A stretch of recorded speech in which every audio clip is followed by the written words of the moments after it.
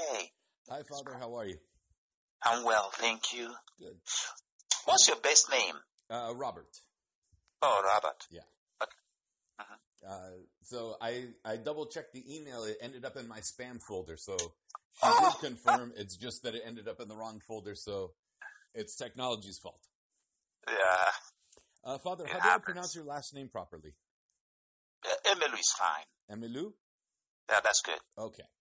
Let me do a countdown from 3, 2, 1, and we will get started.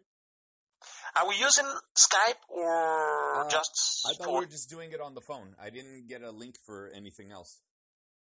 Oh, okay. Is that okay? That's okay with me. Okay.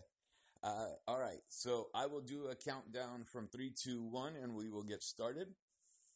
That's okay. All right. So here we go. 3, 2, 1. The holiday season is fast approaching, and one of the most important holidays in all of Christendom, Christmas, is on its way. And things that we tend to celebrate that Western Christianity doesn't necessarily always remember is the Advent season as we prepare for the nativity of Jesus Christ. Today I am speaking with Father Maurice Emilou, who's also a doctor, I believe PhD, and we're talking about his new book, An Encounter, A Daily Discovery in Divine Word, Volume 1. Father, how are you today? I am well, Robert. How are you doing? I am great, Father. I am thrilled to speak with you. We had a little bit of a miscommunication earlier, depending on time and scheduling, but thank God we got that fixed. And I am excited to talk to you, especially with the world that we're living in right now. Yeah, I'm excited to talk with you, and thank you so much for the fantastic work you are doing, trying to add a little light moment to our day-to-day busy schedule through your Fanboy Nation, and that's awesome. Yeah. And thank you for the invitation. I'm excited to share, light moments with you, especially with regard to Advent and Christmas, and get us started for the great celebration. So I'm excited. Father, we're typically a secular site, but right now I think we need a lot of faith and a lot of people to at least examine their faith in one way or another. And Advent is one of the perfect times to do it. In the Roman Catholic Church and in, I believe, the Lutheran and Anglican churches, Advent is celebrated for 25 days. And then in the Eastern and Oriental Orthodox churches, it's 40 days. Whoa. Yes, the Orthodox churches tend to have, would I say their liturgies and their sense of time seems to be richer, if I would say that, without losing my Catholic base. 40 days, they want to make it complete. The symbolism of 40. That's beautiful, actually. Daily devotions have, we've heard people that have become either spiritualists or secularists talk about meditation. And people tend to forget that prayer is a form of that meditation, and so are these daily devotions. Yes. How did you decide to now write a book as a companion piece to the already rich culture of the Roman Catholic Church? Beautiful question. I would like to tell a story. Please. Because I think that story puts the whole context as well as the setting for the nuggets I provided in those volumes. Actually, there are 3 volumes that came out this year. The first volume is the Advent volume you are talking about. And then the volume 2 is the Lenten volume. And then the volume 3 is the Easter volume. It will be a total of 7 volumes, but the first 3 are out. So it was a spiritual journey, and a spiritual journey where I just wanted to be more centered. We're heavy into social media, heavy into technology stuff, heavy into a lot of activities every day. If you're busy in a typical day, America, a lot of things are happening. But I felt, some time to have some quiet and reflect on get centered. And I like to do that in the chapel, And that moment, I started to have this kind of, why not just journal some of your experiences in this quiet moment? From journaling the first day, it became the second day, and sometimes I would journal 3, 4, 5 times in a day of those kinds of spiritual journey. So it became a sort of a soul-to-soul communication with my core, with God. And I started to blog some of those on my blog sites, and people loved them and wanted some volumes of those. So I said, hey, when the audience is calling for something, maybe there is something here. So I decided to develop it further, and that's what you see in those volumes. So it's not speaking to the head, it is speaking to the heart. And I am a case study in that journey. And if it helped me, maybe it could help somebody else. Why not? If you love something, just give it away so that others can share in that. So it became sort of my reflect part, where you reflect, and then you have a personal introspective reflect part, and then a prayer part that has that meditative dimension to it, if you will, contemplative dimension to it as well. So that's how that whole volumes. And this is something that is fascinating about the volumes. The normal typical check for similarities with other volumes out there, which is a basic practice these days. If you want to make sure the authenticity of your work and its originality, I was just shocked, or rather surprised, when I checked it. It's 98% original content for all 3 volumes. Really? So that 98%? tells 98%. I'm not exaggerating. 98%. So you are drawing this kind of inspiration from a rich, long tradition of religious experiences, religious texts, the scripture, and things like that. And yet, to reflect it in such a way that the software could give it a 98% originality, that's amazing. That tells you that it's really a unique journey in the spiritual exercise. And that's why I felt, you know what? Give it away. Let people enjoy that too. Father, this is fantastic news in the fact that 98% of it is, a revitalization for the 21st century within Catholicism. There's 5 different C's within Catholicism, and, there are different cultures that influence the various C's of the Catholic Church under the current Pope, Pope Francis I. You are originally from Africa, from East Africa in Nigeria. How is the Nigerian culture influence on Catholicism versus what you've noticed coming to the United States and seeing how the Catholic Church is here? That's a very good question. I don't know if it is an intellectual question or a phenomenal question or an empirical question, but I will try to attempt it. All right.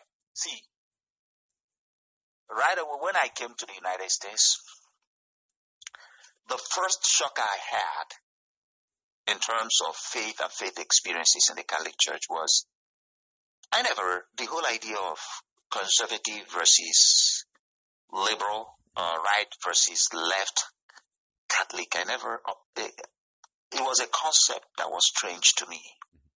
It was like foreign to me. Because where I come from, actually I come from West Africa, from Nigeria. West Africa, I'm sorry. Yes, which is consistent with many of the African traditions.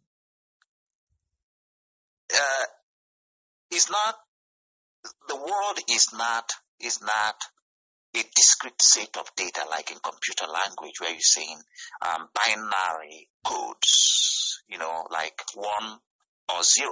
The world is not like that. Where I come from, the world is like a communion that is complex, in which you don't just classify people by binarity of black or white, because there are so many gray areas in the mix. And that's why the whole idea of conservative versus liberal or left versus right not a typical African way of looking at reality. There is something more fundamental to that understanding because it's also shaped by the cultural worldview of the African peoples. Our worldview is not linear. It's like a circle, it's circular. And because it's circular, it can immerse so many things that are so convoluted and complex. Now, that was my first shocker. So that for me, I was just simply a Catholic, and I'm a Catholic. And being a Catholic, just like you come to any family, you have different people with different ways of looking at things. And being able to have a healthy conversation with those people and not feeling like they are not members of the family is something that is natural to us as Africans. So that's one of the uniqueness I found. Because even the framing of the question, the way you frame the question, is a typical Western style of framing question. Okay. So it's because it does what I would call a perfunctory function. It performs a role because we want to classify things into types so that we can make better sense of those things. But in the real world, those types may not be sufficient. Father, with Advent coming quickly upon us and the significance of your book for the timing, when we decide to pick up volume 1 of these devotionals, and these are companion pieces, these aren't, you didn't rewrite the entire Mass. No. This is, how does the devotional relate to the current Mass that's used in the Roman Catholic Church, and then the section of pre-Vatican II Catholics that still just want to have the Latin Mass? Yes, if it's focused on, I used myself as a case study to engage in what I call liturgical spirituality. A liturgical spirituality is a spirituality that follows the time structure of the church in its seasons to deepen the spiritual journey, which means every day you are trying to be rooted based on the theme of the liturgical readings of that day. In the pre-Vatican II, the liturgical readings are, for the most part, consistent with the post-Vatican II. Just like in the pre-Vatican II, we still had the 3 main seasons of Advent and Christmas and Lent and Easter, and then we had the ordinary time of the year. It's consistent. There may be differences of the change of the dates or the weeks, but the readings follow the same themes for those seasons. Even in the Orthodox Catholic Church, you will see, or the Orthodox churches like the one you belong, you will see that consistency of the tone of whether it's 40 days of Advent, is still Advent at the read expectancy, expectant hope, expectant joy of the messianic experience of the coming, whether it is the coming that is happening now or the coming that is to come later in the consummation of things. It is the same expectant delight. Or Christmas, we are celebrating the incarnation, the birth of the Son of God, and on and on. It's the same thematics across the seasons, whether pre-Vatican II or post-Vatican II. So what I did was to use myself as a case study, not as a priest this time, though I'm reflecting as a priest, but as an individual who has been touched by this mystery, by this Lord, by this grace. And as an individual, how is the text of week 1, Advent, Monday, how do those texts speak to me? And based on my experience in theology, in biblical research and all of that, then how do I allow it to speak to me in the way someone age 7, someone rather in the 7th grade can understand. Not like a theologian or a scholar, but like someone who is in the 7th grade. And now I allowed that to happen. So it became a deeper reflection centered on that theme, and then a few questions for a reflect guide if I wanted to explore more as an individual in that path, and then sum it up with a prayer, like, for grace of that moment that draws from what I have reflected. So it's 3 parts. Mm-hmm. Short reflect part, that is sort of allowing the spirit to flow through the thoughts between 400 to 600 words, and then a couple of reflect questions that could be used by individuals or families or communities to just, let's ask ourselves these reflect questions, and then the prayer part that summarizes it. So that's the structure for each day. And sometimes I have 2 for each day or 3, depending on the readings that emanate and all through the year. So it becomes more like a companion, and I wanted it to be like that. I can read you, for example, if you don't mind, how some of the reflect part look like. For instance, this one is December 19. That's embracing divine faithfulness. So I will just read the first line of the paragraph, and then I go to the reflect question guide and then the prayer. So you see how it looks like. Okay. For example, says December 19. The theme is embracing divine faithfulness, and it tells you the text where it's drawn, and that text is consistent with the liturgical text for that day. And then it says, I reflect on the immeasurable credibility of God regarding the fulfillment of promises made to his people, including you.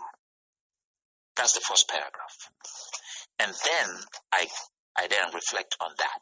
So the first paragraph introduces sort of the purpose statement of that whole day and walks you through the path. And after that, there is the reflect. Reflect. To what extent do I, like the Lord I worship, keep my promises? Do I know the limits of what I might or might not do?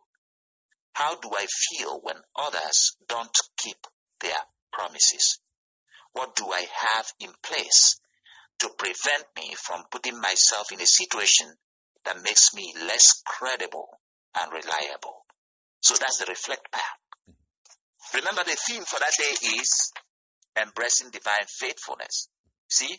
Yes. So it gives a sort of a short reflection that is about 500 words, and then leads you through a reflect question, and then look at the prayer.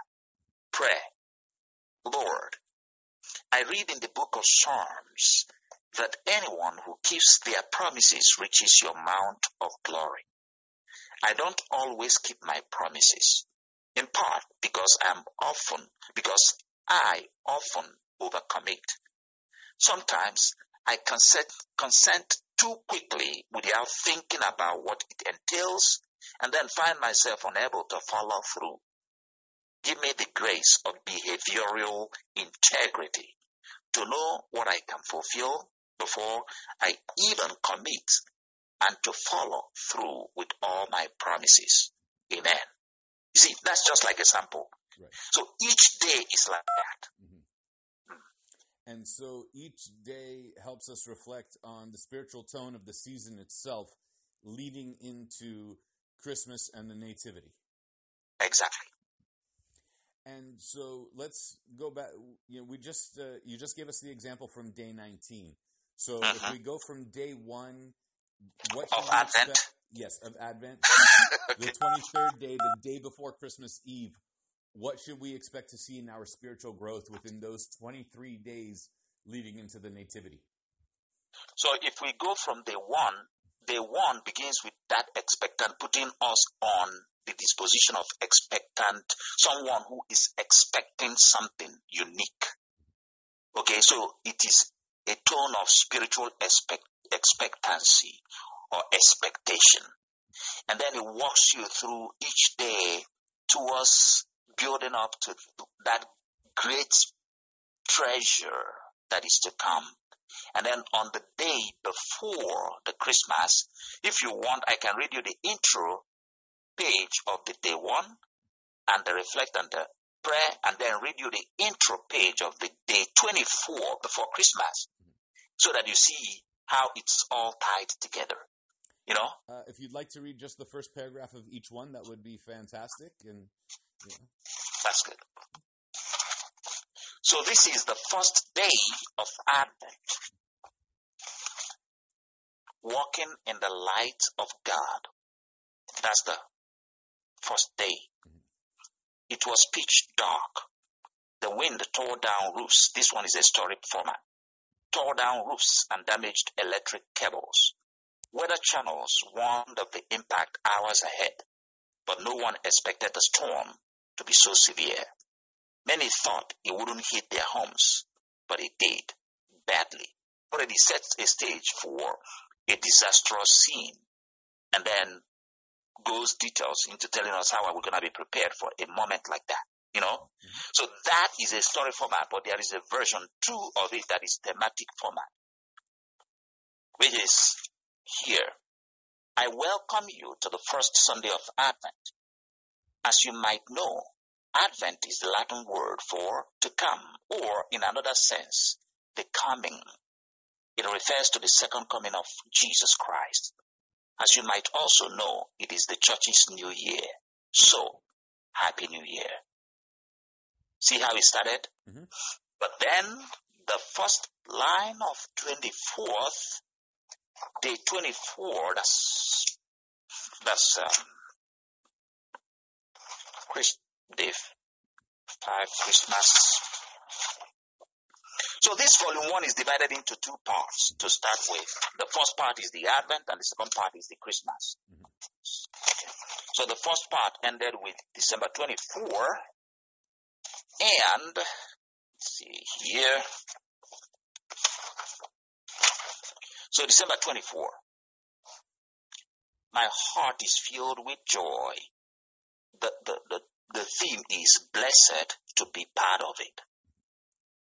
My heart is filled with joy to read the encounter between King David and Nathan, the prophet, and Nathan the prophet, as recorded in the second book of Samuel 7.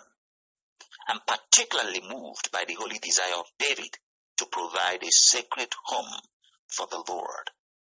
I read with keen interest the musing of his heart to build such a house. I also noticed his sadness. He feels grateful to God who has blessed him, but he feels God deserves a better place than a mere tent. And then he begins to say, he's setting the stage for how do we build this better place for this new child that is being born. See? Yeah. And then the next day is the Christmas day, and it's just amazing, and it's simply amazing to allow oneself to have that deeper journey. Is beautiful.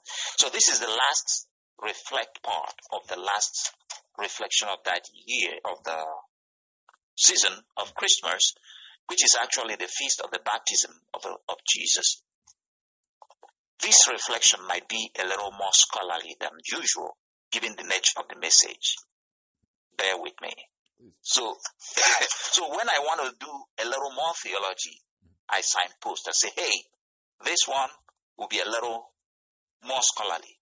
Please bear with me. And I will give a reason why I wanted that approach. But it happened maybe 3 times.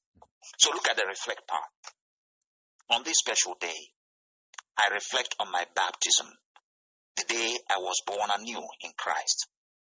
How do I keep the memory of my new life in Christ alive? How do I celebrate my birthday in the Lord, the day I was born again? I might have to do a better job of keeping this memory alive.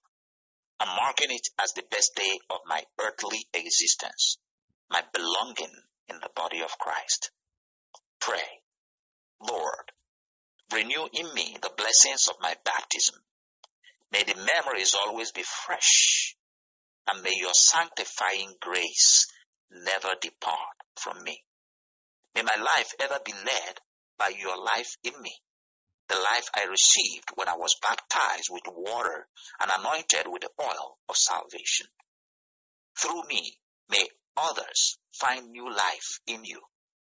My baptism is also my initial commission to be yours and to shine your light for everyone to see. Give me the grace to shine and lighten the world around me. Amen. That's the last prayer of the first volume. And that ends at Epiphany. Yes. Wow. Father, the world itself, I want to tie this in from the secular world into the religious one. We hear a lot on the news, oh, your Christmas gifts might not show up in time. Oh, you might have to reduce your purchase list. Oh, this, oh, that, in regards to the commercialism of Christmas. Yet through your book, and an encounter, a daily discovery in divine word, and this is volume 1, we reflect on the more spiritual aspect and the necessity of Christmas rather than the commercialized Christmas. Exactly. What would you tell people that somehow try to blend the two in how it might not work out in their best favor to have the commercialism with the spiritualism? That's a very smart question, Robert. You can have some good time during Christmas and at the same time be deeply spiritual. You can still buy gifts, of course. Chris, one of the reflections talk about gifts is a time of sharing gifts. But let's go beyond the gifts we share. Remember why we share those gifts. We share those gifts because somebody gave himself for us. A child is born. Peace to the world. Isn't it why we are rejoicing like the chants of the angels? Because the divine, the holy, gave himself to us as gift to the world. Joy to the world. Angels chanted. The shepherds chanted. So the gifting, that experience of Christmas has become more commercialized, is we are echoing this ultimate gift that has been given to the world. Now, if you see it that way, then the gift items that we crave for and we give to people will have a deeper meaning. And that will save us from unnecessary commercialization that takes away from the core. Because you can give beautiful gifts, but give them from the heart that is centered on the mystery, on the great faith that we celebrate that season. I understand some people will say, but, well, Christmas has become a cultural phenomenon. Therefore, don't even bring this of your spiritual core to it. Well, it's a holiday for us, so forget about this whole Christmassy thing or this your faith thing. I would say good luck with that. because honestly,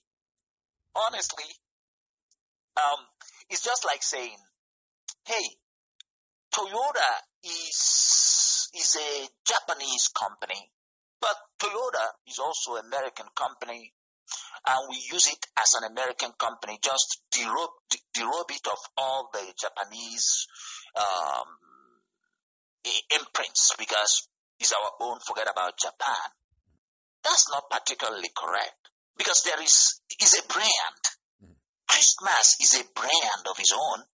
The season for which we've shaped that holiday around time has something to do with that brand. Well, unless we want to kind of say, okay, yeah, let's end it, which is a move some people want to end the Christmas part and keep it at the holiday part. But again, that's the difference between my African background. I'm an American citizen too, by the way. That's the difference between my African background and what I saw here. In Africa, we have 3 major religions, okay? In most parts of Africa, we have African traditional religion, we have Islamic religion, we have Christian religion, okay? And in my country, do you know, everybody celebrates everybody. So we're not going to say, oh, because I'm a Christian, therefore, the public holiday that is that is unique to the Islamic community or African traditional religion, I shouldn't celebrate in their joy. Like, oh yeah, this is important to them. Wow, wonderful. Why would I take away the symbolism for them simply because I want to be inclusive? By doing that, do you know what I've done? What I have done is destroy their identity, telling them that what they think is important to them is not important at all. Stop it. Close it. That is counterproductive to the whole call for diversity. You know that? Because if you love a thing and is important to you, it shows reverence to you and respect to you, that I respect that. Because it's important to you. So even though it's not your faith and you might not necessarily agree with the theology or the belief behind it, out of respect for humanity, you're still willing to celebrate with them because that is their tradition, and in a sense it is a form of fellowship, with the hopes, of course, under Christian ideals or even under Islamic ideals that one would convert to the other. Similar to where St. Paul wrote in the epistles to the wife to keep the flames lit for her husband who hasn't converted to Christianity yet. Exactly. Because that's what we mean. That's what the scriptures. That's what I would say Orthodox Christian theology means when it says the fundamental dignity of the human person. It means that you are respecting the person and what they care for who they are. It doesn't mean you agree, but you don't dismiss them simply because you don't believe in their faith. You respect that. You want to see it from their perspective before you can now make a compelling argument about yours, and then the truth should win. But it begins with that vantage point of respect. Again, you see, I am not one of those people of faith who are shy about their faith. If you read my work, you will know that I love what I do. I love it because it's part of who I am. And there is no need for me to be apologetic for who I am. Why would I do that? That goes counter to my identity for who I am. Because God wants us to celebrate who we are. So I am very bold about it. But at the same time, if I find somebody who does not believe in what I believe, you know what? I respect that person too. But if that person tells me that what I believe is nonsense, I will say, hey, can we talk? This is why I believe what I believe. Let me hear what you believe. And then we can now have an argument. But argument in the traditional sense, not argument in the sense of fighting with each other. No, not argument in the sense of, when I say argument, I mean we can now present the different value systems and truth quality of our perspectives. And then, if we are reasonable enough, we can weigh and say, hey, this is compelling, this is not. It's not, if you love it, it should be palpable. People should know that. Because, again, let me say this, because this is important. This may be a very important moment. And thank you for giving me this long time to have this conversation. Because I've noticed, you see, in the business world, which you are familiar with, nobody will enter into a business relationship with somebody who is not sure of himself or herself. Right. Because it means the person that business is not going to work. Because when push comes to shove, the person backs down. The whole structure is destroyed. But if you see somebody that is ready to stand for the principles they believe in their business, that's the kind of person you want to take risk with. The principle may be bad, may be good. it doesn't matter now. What is important is that this person can stand for what value they believe in. You would like to have a relationship with that person. But you see somebody who is as unstable as water. Oh, are you a Christian? Oh, yeah, I'm a Christian, but there's that Christian thing. Let's just keep it for Sunday. Why would I trust you? But why are you a Christian, by the way? Because you are not. Okay, if you don't believe it, why are you living it? So you are living a lie? Is that authenticity? No, not at all. Or I see this even among so-called priests or clergymen. I mean, oh yeah, I'm just a clergy, but it's something we do in our church, it's just, it's. Why are you giving excuses? Why did you become one if you don't want it? Mm-hmm. Why? Yeah, they almost become a professional Christian at that point instead of an actual Christian. Yeah. As if to say that being a Christian is a crime or being a faith person is a crime. It's not. You chose it. Celebrate it. Have fun with it. Well, Jesus did turn water into wine, and he did attend weddings and celebrations. So, yeah, it makes sense. Yeah, you are apologetic for the thing you think is important to you. It doesn't make sense. And those are the kind of things I say, hey, it doesn't make sense to me. Well, some will say, yeah, but the public doesn't want to see those stuff. Beautiful, beautiful argument. Beautiful. But the public also doesn't want to see those unique cultures and different experiences. The last time I checked, religion is an essential part of culture. Mm-hmm. You see where I'm going with that? No, absolutely, Father. Yeah. So, people don't want to see that. Oh, but people want to see culture. Oh, we are a community where we promote diverse cultures and peoples and languages and experiences and okay. But religion is the oldest.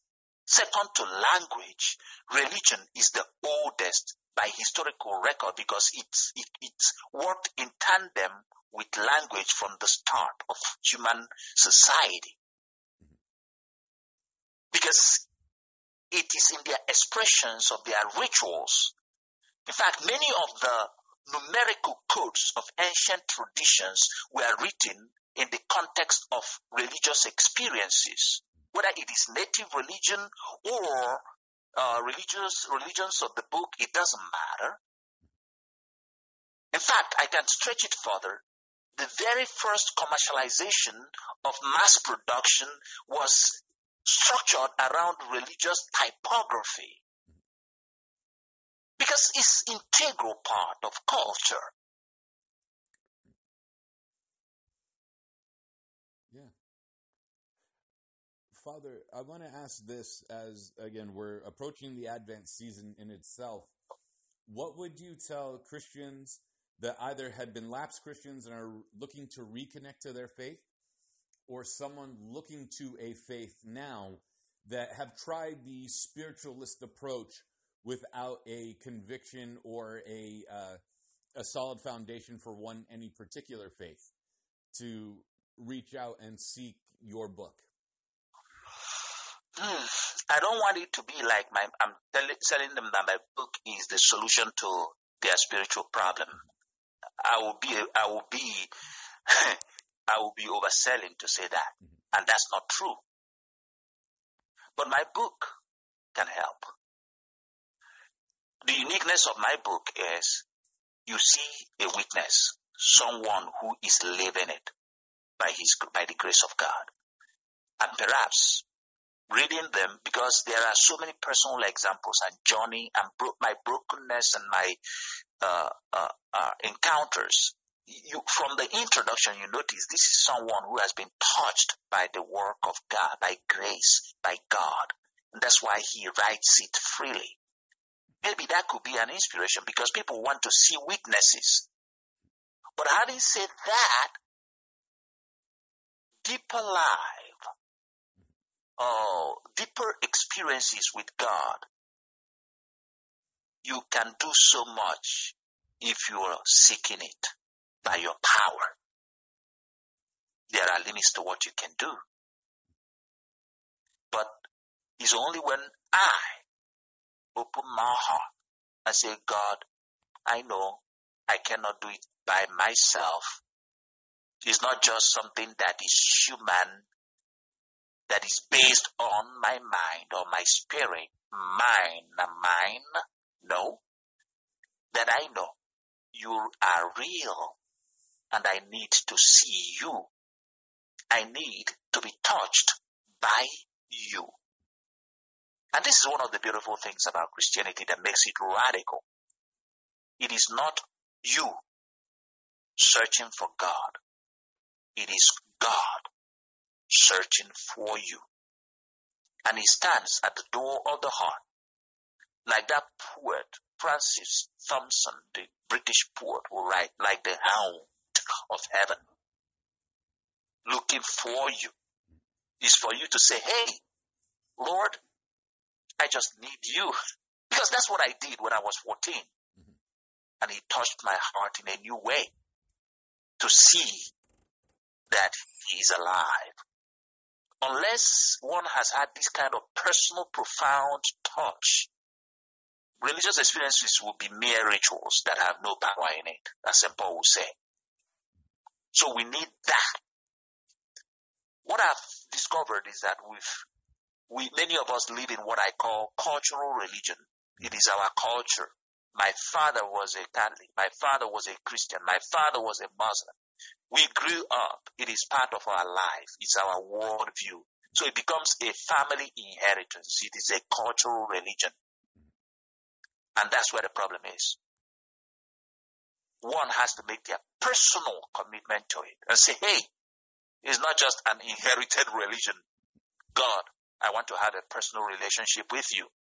So that when I come to the rituals, to the liturgy, to the prayers, then I can connect better with the spirit of the liturgy.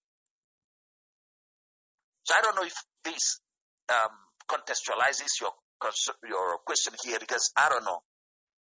That's the way I see it. Right. No, it absolutely does. Thank you. I really appreciate it, Father. Uh-huh. Father, before I let you go, and again, as we are heading into the Advent season, would you be willing to give us a blessing for the coming holiday? Absolutely. Wherever you may be, wherever you are at this moment, listening to this phone conversation, remember this. God loves you first. And God in Christ is here to accompany you through the ups and downs of life, to accompany your loved ones, your family, through the busy schedules of the last phase of the year. He says, peace to your soul, peace to your heart, peace to your mind. I love you with an everlasting love. And I have drawn you, God says in the prophecy of Jeremiah, with my loving kindness.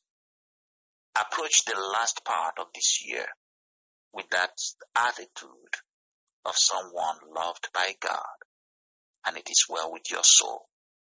Amen. Father and Dr. Maurice Emelu, An Encounter, a Daily Discovery in Divine Word, Volume 1 for the Advent season. I greatly appreciate your time. Thank you so much for this afternoon and this conversation about your book, the first of 3 volumes. Where can we find your blog? And if you have a social media presence beyond the blog, what would that be? Yeah, my blog, my personal website is revemelu.com. revemelu.com. That's revemelu.com. And my ministry, actually, that promotes cross-cultural Catholic evangelization, is also, you can see the ministry link as well in that website. But the book is available in any bookstore you ask. It's available on Amazon. It's available on Pathway. If you come to my website, you have discounts for gift items for Christmas as well. And it's available everywhere. If you ask your local bookstore, they will make copies available to you as well. Perfect. Father, thank you so much for your time. I greatly appreciate it. God bless you, and have a blessed Advent season and a Merry Christmas. Thank you, and Merry Christmas, Robert. Thank you for the opportunity. I really, really enjoyed it. Oh, I appreciate your time, Father. Thank you. Thank you. All right. Bye-bye. Bye-bye. Mm-hmm.